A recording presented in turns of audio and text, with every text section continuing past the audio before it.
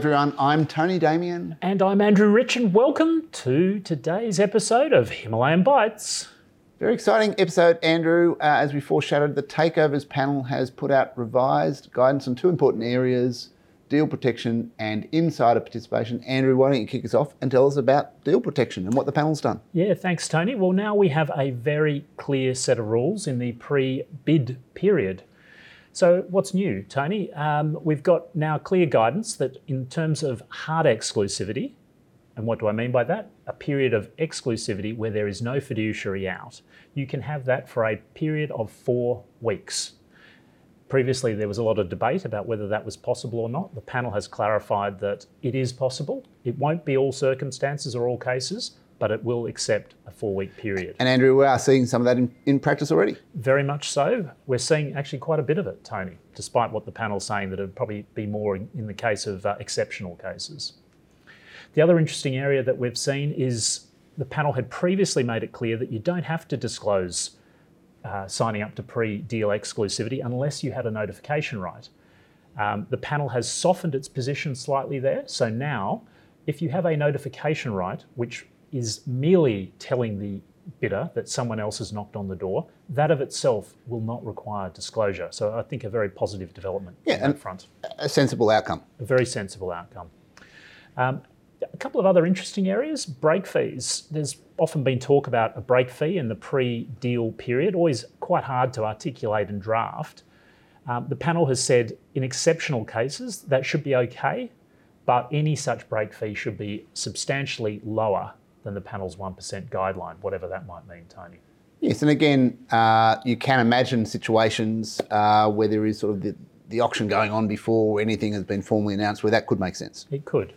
And then the final area, which is worth drawing attention to, is matching rights. I've always struggled a little bit with this one, but having matching rights in the pre-deal period. So the panel has said it's probably okay, but it can create some interesting dynamics. So you could have a first bidder who's got a non-binding proposal matching another non-binding proposal with another non-binding proposal. So it's a bit artificial, and this was something we saw play out, albeit briefly, in the well-known panel case, the Ludovici matter from a few years ago. Indeed we did. I think if you're acting for a target in that situation, you would be saying to the bidder asking for the matching right, keep it real. Keep it real indeed. So that's just a snapshot of what the panel has done on the new guidance note, or the revised guidance note on deal protection devices. Tony, the other nice new and shiny guidance note is on insider participation. Andrew, it is, and we're all waiting for this one. The original guidance came out in 2007, as many viewers will fondly recall. That was on the back of the Alinta situation, private equity. And I think in context, back then, the public to private scenario for sponsors wasn't as common as it is now. And so the idea that there might be directors alongside PE was a little more novel. So fast forward to 2023, what's happened in those intervening years? Quite a few things. Sponsors far more active in the public market space. And one of the deal technologies, the mechanics in their deals, stub equity. What is stub equity? Well, that's where the target shareholders will have the ability to roll into the bid vehicle.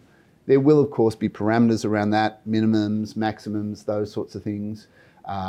There's been some talk in the market about, well, how does that play out for directors who, for instance, might be founders? They might have a material stake in the target. PE is naturally very interested in those founders retaining some stake. Stub equity is an obvious way to do that. How, on the one hand, do we have that sitting alongside the idea that conflicted directors need to not be part of an independent board committee? Happily, the panel acknowledges each situation is different, unquote, and that's handy because each situation is different. And we need common sense to prevail. I think what the panel said is reasonable. It said in circumstances where, for instance, a director has a material holding, they might be flipping into the stub equity vehicle, then in those situations, the director may well be an insider for the purposes of the guidance note. And they say it's possible that until that director/founder rules themselves out of rolling, they might be a deemed insider until they say, actually, we're not going to have a piece of that. So that could, in theory, if you've got a lot of large holders on the board, could, in an extreme situation, rule out the whole board from sitting and considering an offer. So what does the panel suggest should happen in that circumstance? Yes. In that circumstance, well, maybe you need to get a new independent director on board. And that's where I think we just have to use the phrase again, keep it real. Because if you pause and think the whole board is going and some outsiders coming in to make big decisions about recommendations who mightn't have a background with the company, the valuation, those sorts of things, that's not a place I would rush to. And if we have a set of rules that is driving that outcome too often, well, they're probably not a good set of rules.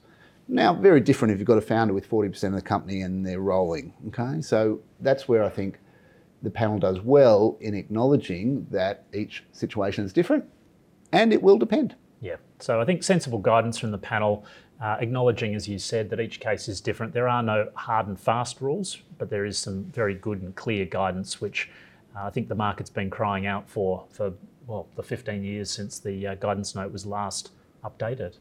So thank you for joining us today. What have we got next time, Tony? Well, very exciting, Andrew and viewers. Next week we have a special guest talking about special things. That sounds special, Tony. I can't wait. Look forward to seeing everybody then.